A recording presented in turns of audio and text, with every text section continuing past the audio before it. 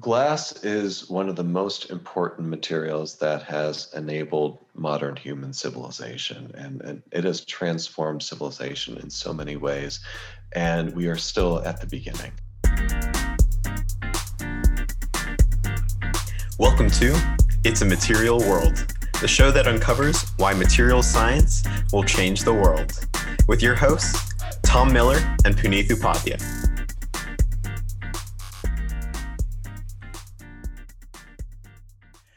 Hi, everyone. Today's guest on the show is Dr. John Morrow, a world-renowned expert in glass science and a professor in material science and engineering at Penn State University. He is also an inventor of new commercial glasses, including various Corning Gorilla Glass products. Thank you for joining us, Dr. Morrow. Oh, thank you, Tom. Thank you, Puneeth. It's a pleasure to be here. Great. Thank you so much. And so just to get started here, at a high level, what are the characteristics that define glass from a material science perspective? So glass is a very interesting material. You know, as humans and as scientists, we have a tendency to want to classify things, right? And we normally think of the three standard phases of matter: solid, liquid, and gas. And glass is interesting because it falls somewhere in between solid and liquid. So if you look at it at the atomic scale, the atomic structure of glass is very much like a liquid. It has a well-defined short-range order, a less well-defined intermediate range order, and then a complete lack of long-range order. So it's completely disordered at a longer length scale, which is in contrast to solid materials that are made of crystals. But if you were to, say, tap on a glass, it certainly behaves mechanically like a solid. If you drop it, it will break like a solid material. And so it has some of the properties of a solid, but with some of the properties in the atomic structure that are more akin to a liquid. So it's falling somewhere in between. And it also has its own unique properties. So unlike equilibrium liquids and equilibrium crystalline solids, glass is an out of equilibrium material or a non-equilibrium material. And so you can't find it anywhere on a traditional thermodynamic phase diagram because it's not an equilibrium material. And in fact, if you wait over long periods of time, it is slowly relaxing towards either the liquid state or eventually it will crystallize. So glass is also interesting in that it's a transient state of matter. If you wait long enough, it won't exist anymore. But presumably when you say wait long enough, we're talking about timescales that humans would never be able to potentially see, depending on what that glass material is. So it depends on the glass, and you're exactly right. And the timescale that you would need to wait could vary by many orders of magnitude. So for most common glasses, that timescale is longer than the age of the universe. So you have to be very patient. Very, very patient. That's a level of it's an attention span that I don't think I would necessarily have, but good to know nonetheless. And we had a full episode about ceramics, and we learned that there's some technical dispute over whether glass is considered to be a subset of this broader class of ceramics materials or something else different entirely. So can you talk about why that might be the case? Absolutely. And that's a great question, too. So a ceramic is any inorganic, non-metallic material. So inorganic, meaning it's not based on carbon, oxygen, and hydrogen, and non-metallic, meaning that it's not a metal. So the ceramics encompass a very broad range of materials, from diamonds to table saws, and including many common glasses as well. So if you were to ask someone in the public just to think of a glass, the glasses that they would think of are typically soda-lime silicate glass or borosilicate glass like Pyrex or pure silica. All of these commonly known glasses are silicate glasses, and silicates are inorganic, non-metallic materials and therefore are classified as ceramics. Now, there's another newer family of glasses called metallic glasses, and these are based on metallic alloys. And so they're metals that are mixed up in such a way that when they're cooled from the molten state, they are unable to form a crystal because the atoms are so frustrated they're not able to rearrange themselves in a crystalline configuration. And therefore, what you have is this solid-like material with a liquid-like structure, but where the atoms have metallic bonding. And therefore, this is what's called a metallic glass. So this is an example of a glass that is not a ceramic. There are also many organic glasses. So you may have seen, for example, the sugar glasses that are used in movies when you see the actors, crashing through the windows. Those are not silicate glasses. Those are made out of sugar. And so that's an example of an organic glass. And by the way, why does glass always have to suffer so much in movies? It's carnage. Every time a glass breaks, a piece of my heart breaks too. I didn't know that about the sugar glass thing in movies. I mean, that's definitely not my expertise area. I didn't realize every action scene when they're busting through a window, it's actually glass sugar instead. Yeah, it's a lot easier on the actors that way. Yes. That's funny. So those glass breaking bottles or whatever, is that sugar glass too? The ones that break super easily on people's head in those movies? Oh gosh, depends on how much brain damage. So I'm not sure what they're doing with that. They might also purposely put a large flaw into the bottle so it breaks more easily. Because if you've got a pre-cracked specimen, that acts to intensify the stresses and make it a lot easier to crack. So that's another option, or maybe they're wearing a special hat to protect themselves. Kids, don't try this at home. Yes, good disclaimer there. Cool. So from a broader perspective, can you give us some examples of the applications of glass and which sectors they are most commonly used in? Absolutely. So glass is a ubiquitous material. It's all around us in our everyday lives. When you think about your house or your school building or office building, the glass windows allow sunlight to come in while keeping out, the harsh cold of winter or the snow.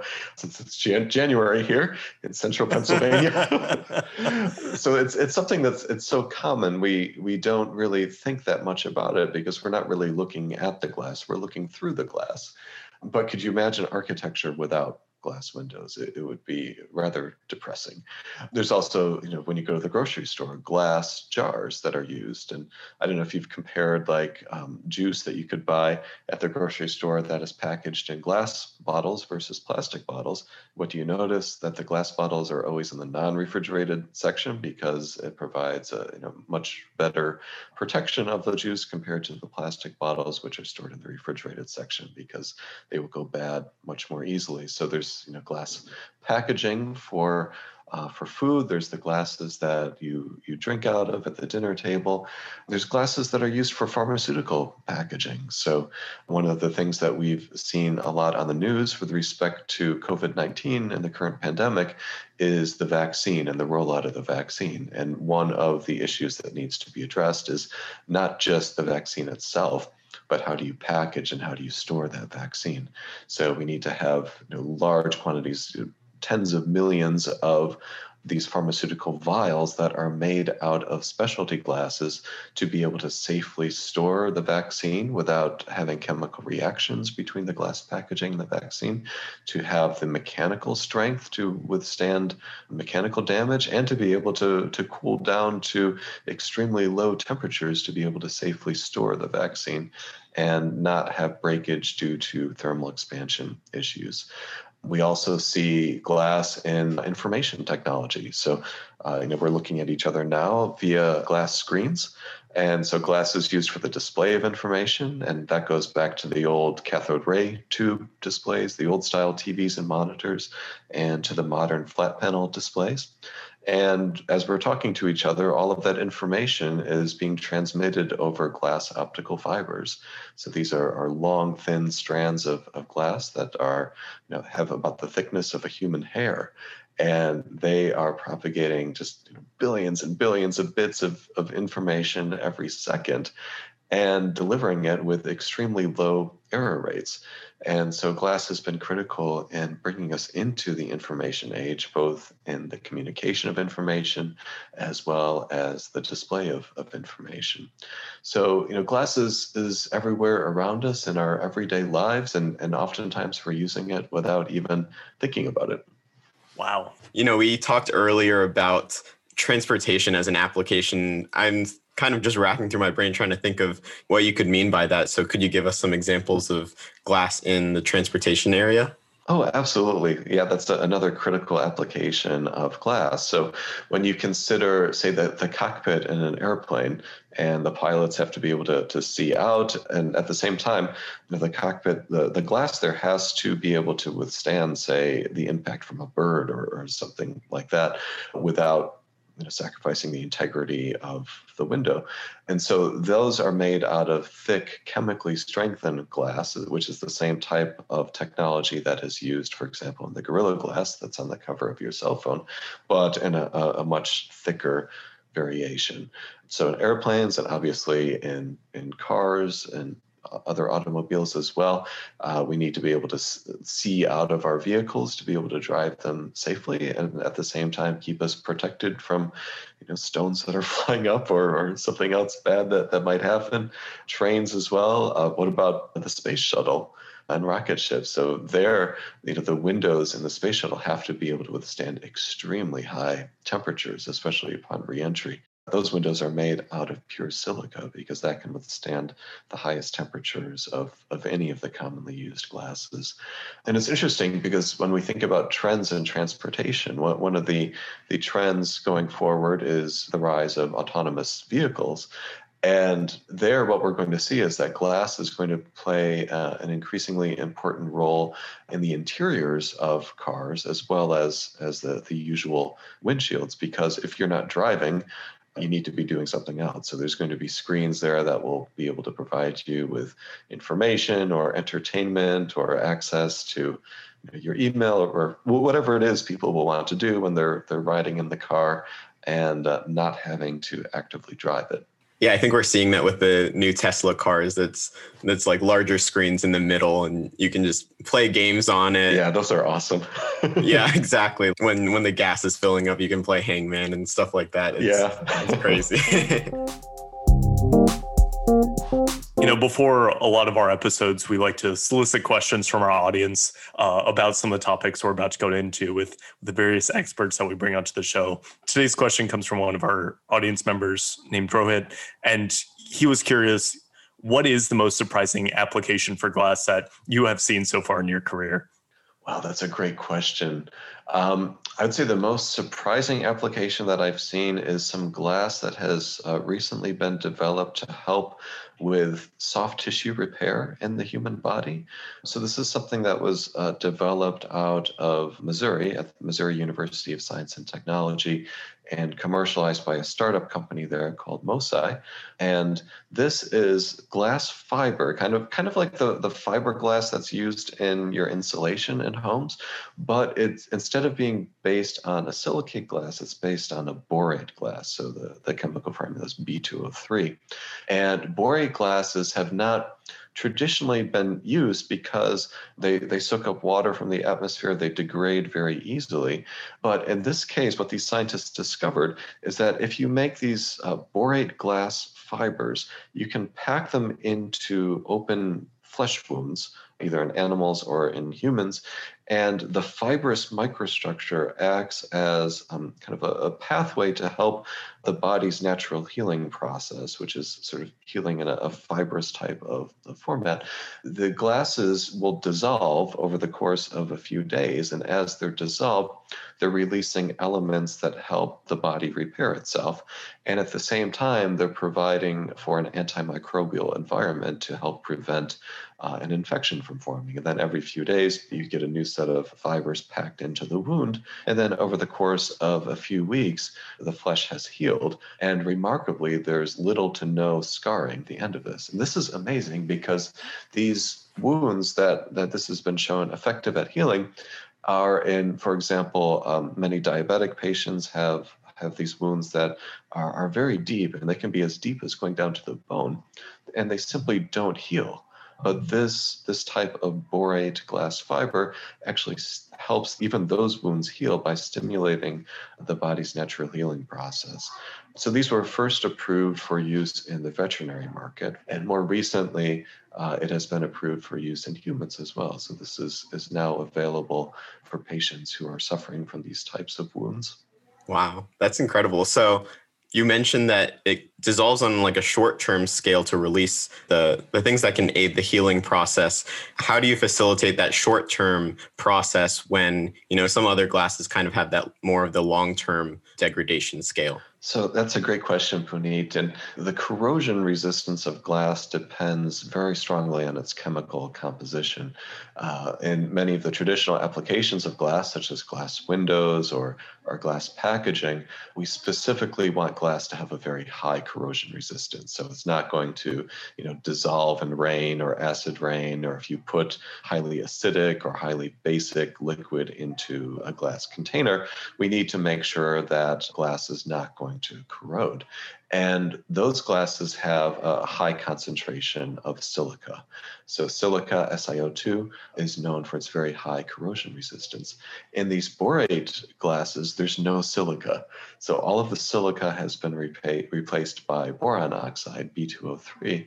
And that is much more hygroscopic, meaning it wants to react with water. And as those reactions take place, the elements get released from the glass, and the glass corrodes a lot more quickly. And so if you change the chemical composition of the glass so that it's a borate glass rather than a silicate glass, then it will dissolve a lot more rapidly. And that's what these scientists have done in the development of this wound healing fiber. That's super fascinating. Yeah. So you had mentioned that this technique for wound healing also had antimicrobial properties of some sort. So, how does that play into it? As material scientists, we get kind of introduced that certain metals have antimicrobial properties, but how does that work in this application? That's right. And so certain metals do have antimicrobial properties. For example, silver and copper have very good antimicrobial properties. And those can be added to the borate glass fibers to help enhance the antimicrobial activity. It seems that even high concentrations of borate itself may also lead to antimicrobial effects. But your question brings up another new application of glass, and that is antimicrobial touchscreens. So one of the glasses that I'd spent a large part of my career working on was the various Gorilla Glass compositions from Corning. And some of the newer Gorilla Glasses are actually ion exchanged with silver ions, meaning that they can load the surface of the glass with silver ions. And if silver is exposed to a humid environment, so it's going to diffuse out from the glass and onto the surface, silver will attack bacteria. It may even have antiviral applications against some virals and antifungal applications. So it's a very effective antimicrobial agent. And this is, especially important, for example, during this COVID-19 pandemic, if there are common touch screens, whether it's like an ATM touch screen or anything where you've got multiple people touching the screen, or if it's in, say, a hospital environment, and you really need to help prevent the spread of secondary infections because you go into the hospital to heal, not to get infected with something else. And so having antimicrobial surfaces like this silver ion exchanged Gorilla Glass can help improve human health by preventing the spread or reducing the spread of secondary infections. Yeah, I didn't even think about the ATM or the hospital settings where those antimicrobial properties are needed. So let's actually dive into that. We are a material science podcast, and you do have these vast experiences with Corning's Gorilla Glass. So can you talk more about the material science that's involved in the development of various Corning Gorilla Glasses? Absolutely. So Gorilla Glass is an alkali aluminosilicate glass. And the way that it gets its high strength is through a process called the ion exchange process, or also known as a chemical strengthening process. Now, when Gorilla Glass is made, initially it contains a large concentration of a small alkali ion, either lithium ions or sodium ions. And if you take this glass and then submerge it in a molten salt bath, this is around 400 degrees C for a few hours, where that molten salt bath contains a larger cation. So if it's a lithium glass, you could use a salt that is a sodium-based salt or a potassium-based salt. Or if it's a sodium glass, you'd use a potassium salt. So you submerge the glass in this molten salt bath, and diffusion happens, right? So the smaller ions will leave the glass and get replaced by the larger cations from the salt. This leads to a concentration profile of these larger ions going into the surface of the glass. Now, potassium is potassium 1 plus that has the same charge as the sodium 1 plus cation. So from a charge point of view, in order to maintain charge neutrality, it's just a 1-for-1 exchange. Every sodium ion gets replaced by a single potassium ion. But potassium, since it's larger than sodium, doesn't quite fit into the same structural location as the sodium. It actually wants to expand because it's larger, but the interior part of the glass doesn't let it expand. And so the surface of the glass wants to expand, but the interior of the glass doesn't let it expand. And so that leads to stresses. And specifically, that leads to a compressive stress being developed in the surface of the glass that's balanced by a tensile stress in the interior of the glass. Now, with a Gorilla Glass, the compressive stress at the surface of the glass is on the order of about 1 gigapascal. Wow. And so if you want to if you want to break Gorilla Glass, you have to overcome not only the intrinsic strength of the glass itself, but also this extra 1 gigapascal compressive stress at the surface. And that's what makes it so strong. That is one heck of a compressive stress.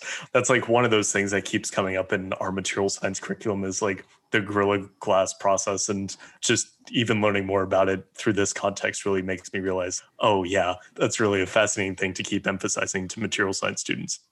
Yeah, there's a lot of interesting aspects for a material scientist. So one of them is, say, the composition design. So how do you design the chemistry of the Gorilla Glass to be able to manufacture it profitably at a large scale and get the high strength properties that you're looking for?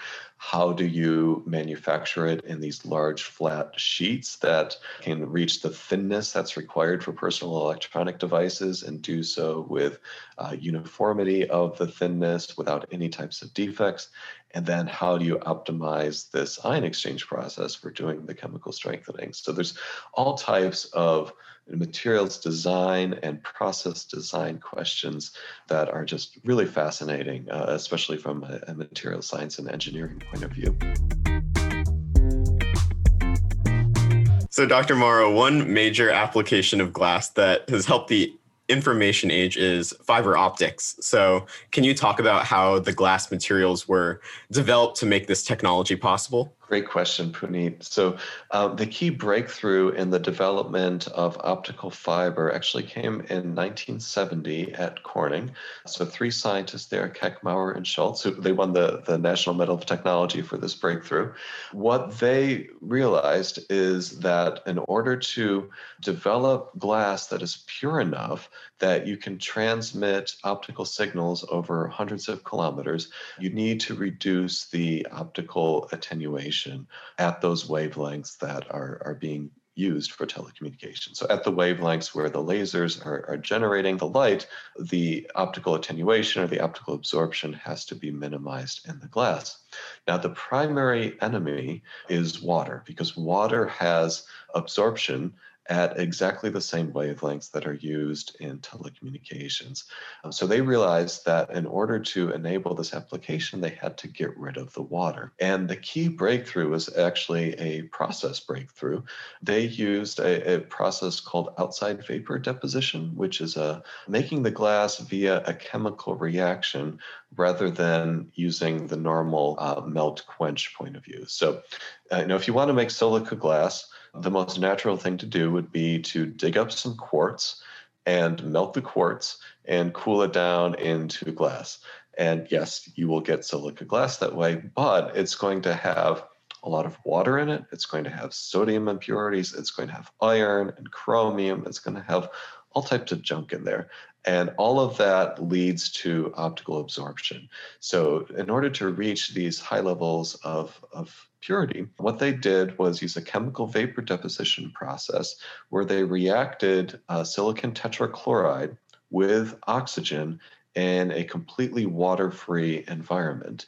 And that produced chlorine gas and SiO2 soot. And they deposited this pure SiO2 soot, the silica soot, onto a target rod that was spinning. And basically they built up this soot and then put that through a subsequent heat treatment step where the soot was consolidated down into this solid glass, which was the highest purity glass that had ever been made. Wow. And then this is what's called a preform.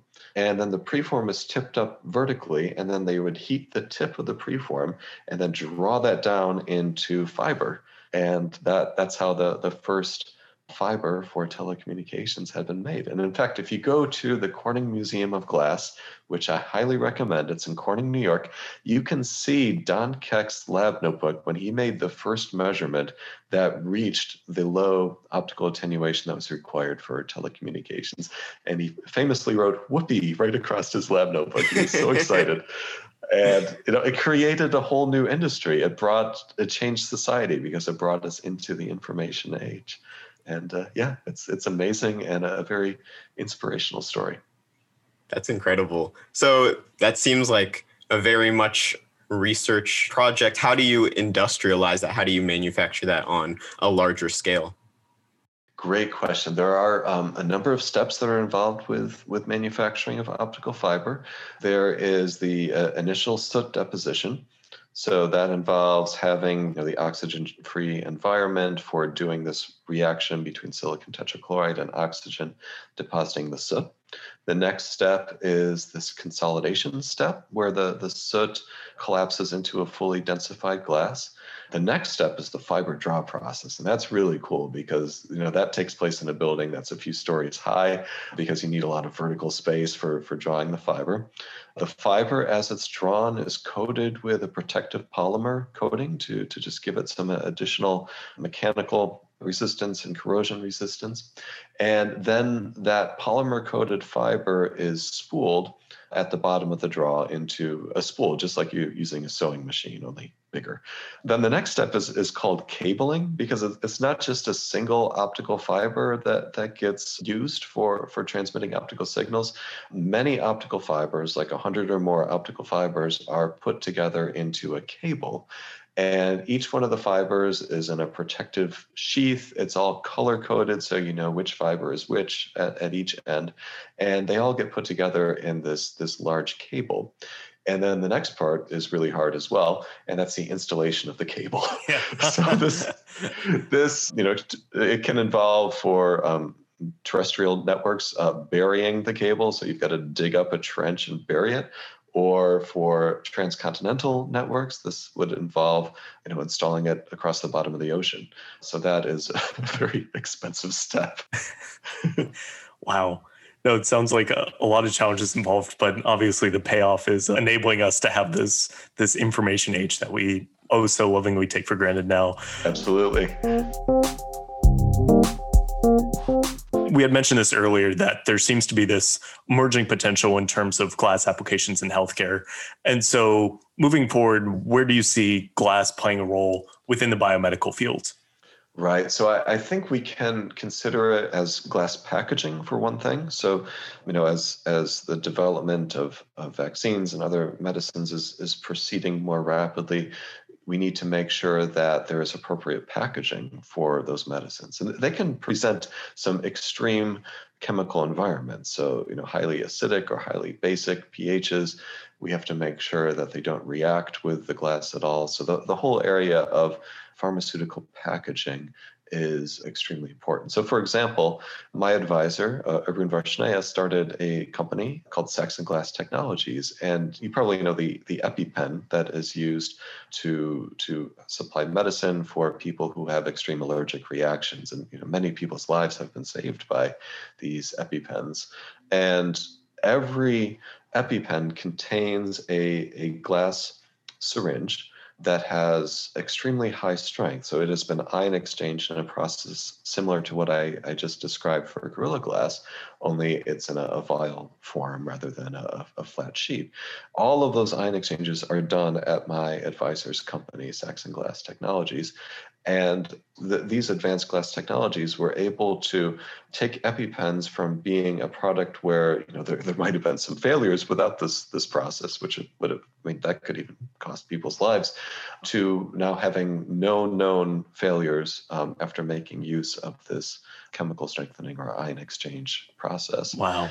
So that's an example of kind of these cutting edge both materials technologies as well as process technologies in providing a real benefit for people all over the world.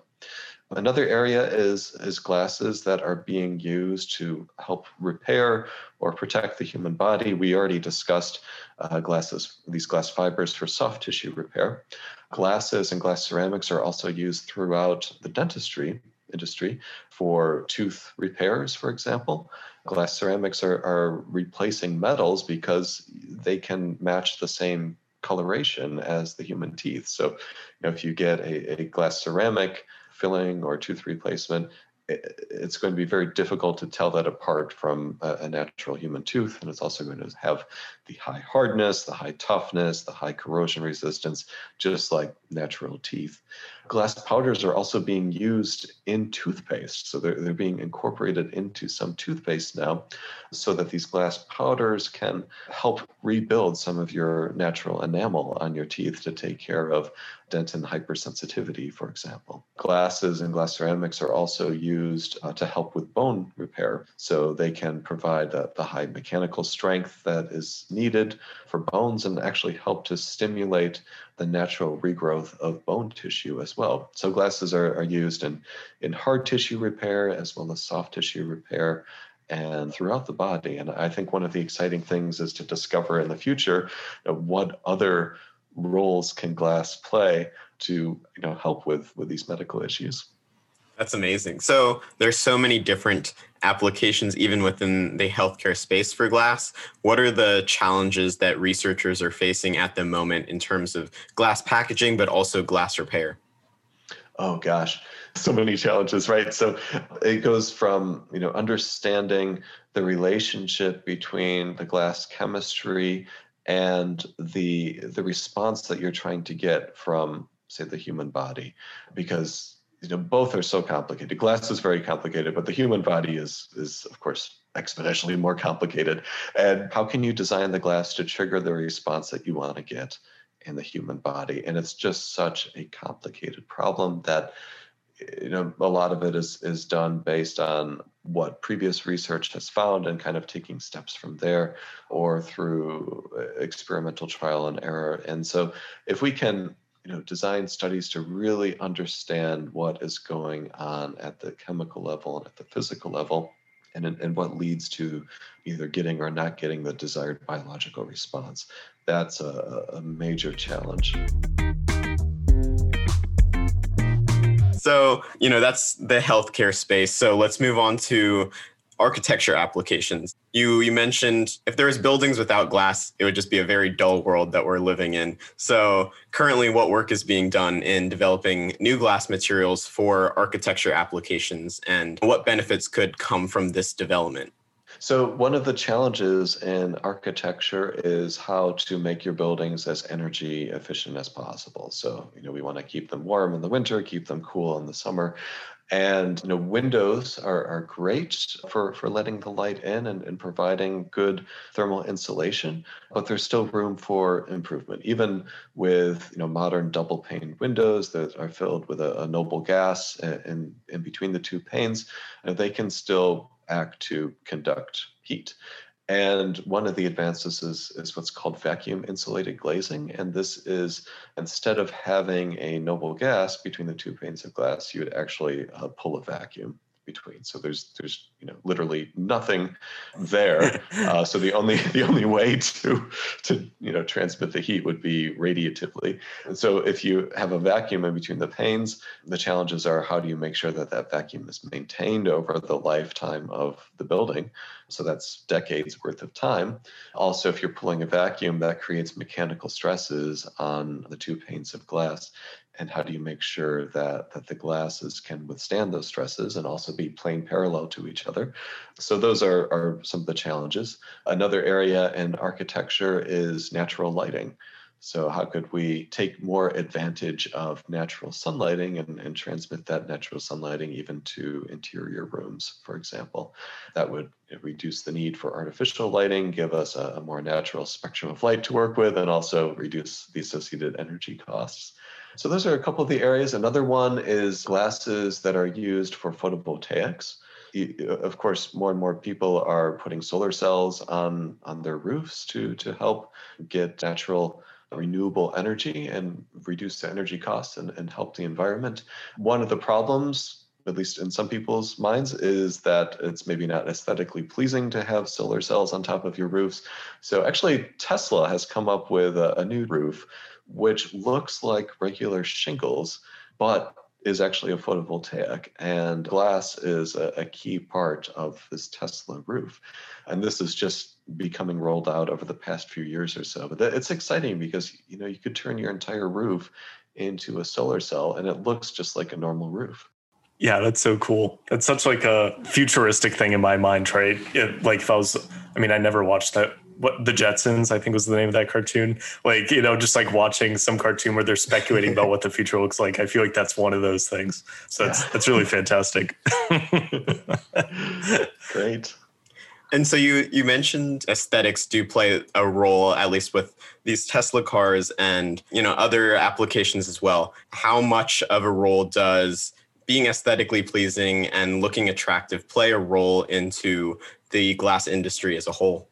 I think it plays a more important role than most people realize, and it has played a very important role throughout the history of glass. So man-made glasses have existed for thousands of years, and they have been used both for sort of utilitarian purposes, but also for their beauty. And again, if you go to the Corning Museum of Glass, you can see many of these beautiful ancient glasses and see the evolution of artistic glasses over the centuries. And glass is an intrinsically beautiful material. It's a lustrous material. You can make it any color you want. You can make it transparent. You can make it opaque. You can form it into any shape you want. It's smooth to the touch. It's just, and it lasts over time. It doesn't, at least most glasses do not corrode much over time. So it is a beautiful material, and people have known that for many years.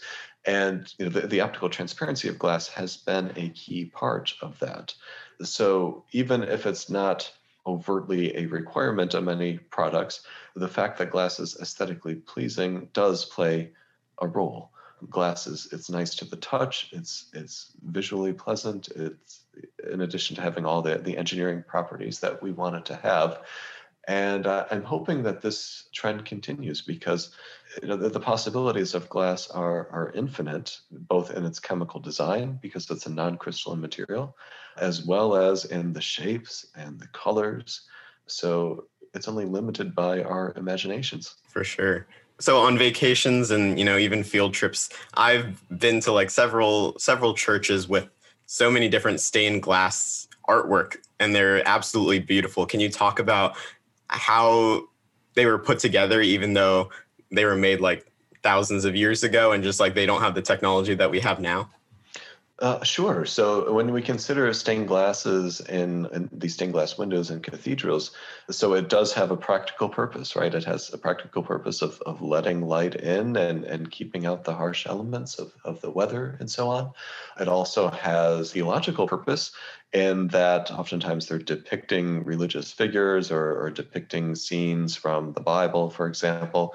And of course, they're beautiful as well. So it's like artistic, it's spiritual, and it's engineering. And the advances of these colored glasses that goes back centuries. And the Venetians were the first people to really understand and master the art of different colored glasses. And actually, they kept it a secret for a long time too. It was a priest named Antonio Neri, who was the first person to publish a book kind of detailing the alchemy of glasses and different colored glasses, if you will. And in this book, his love of glass just comes through. But this is the first time the secrets of glass making had been published, and especially Venetian glasses and different colored glasses. But that Puneet is a great example of the combination of the aesthetic appeal of glass as well as the engineering utility of glass. This has really been a fantastic conversation about, both material science and then, of course, glass, which is just this incredibly ubiquitous material. So I'd like you to bottom line it for us. Our listeners at the end of this conversation, what would you like for them to take away from this conversation about the importance of glass in material science and engineering? So glass is one of the most important materials that has enabled modern human civilization, and it has transformed civilization in so many ways. And we are still at the beginning. And so there are so many more opportunities for developing new glass compositions, for finding new applications of glass. And even though it's a very old material, it is at the cutting edge of material science. And the physics that's involved in the chemistry and the engineering and the artistic aspects too. It's at least to me, it's one of the most exciting fields of study. And so I hope that this conversation will help people realize the importance and the beauty of glass and the many opportunities that glass will have to continue to have a positive impact on humankind. Thank you so much for coming onto the show. I know we really talked about so many different applications, and you're absolutely right. Glass really is everywhere, and I think you really showcased that. So, if our listeners want to reach out to you, what's the best way of doing that? So LinkedIn is great, or send me an email, jcm426@psu.edu. And we can link to your LinkedIn in the show notes below. We really appreciate your time today. Thank you, Puneet, and thank you, Tom. Thank you for tuning in to this episode of the It's a Material World podcast. If you enjoyed the show, consider subscribing on your favorite podcast app so you never miss another episode. If you'd like to meet other passionate material scientists and engineers and discuss all things MSE, join our Discord community using the link in the show notes below. If you want to support us and the growth of this podcast, please leave a rating and review on Apple Podcasts and share the show with your friends and family. If you have any feedback, we would love to hear it. We want to grow the show with our community's input, so you can message us via email or any of our social media platforms. The links will be provided in the show notes below. We'll see you soon, and in the meantime, go change the world.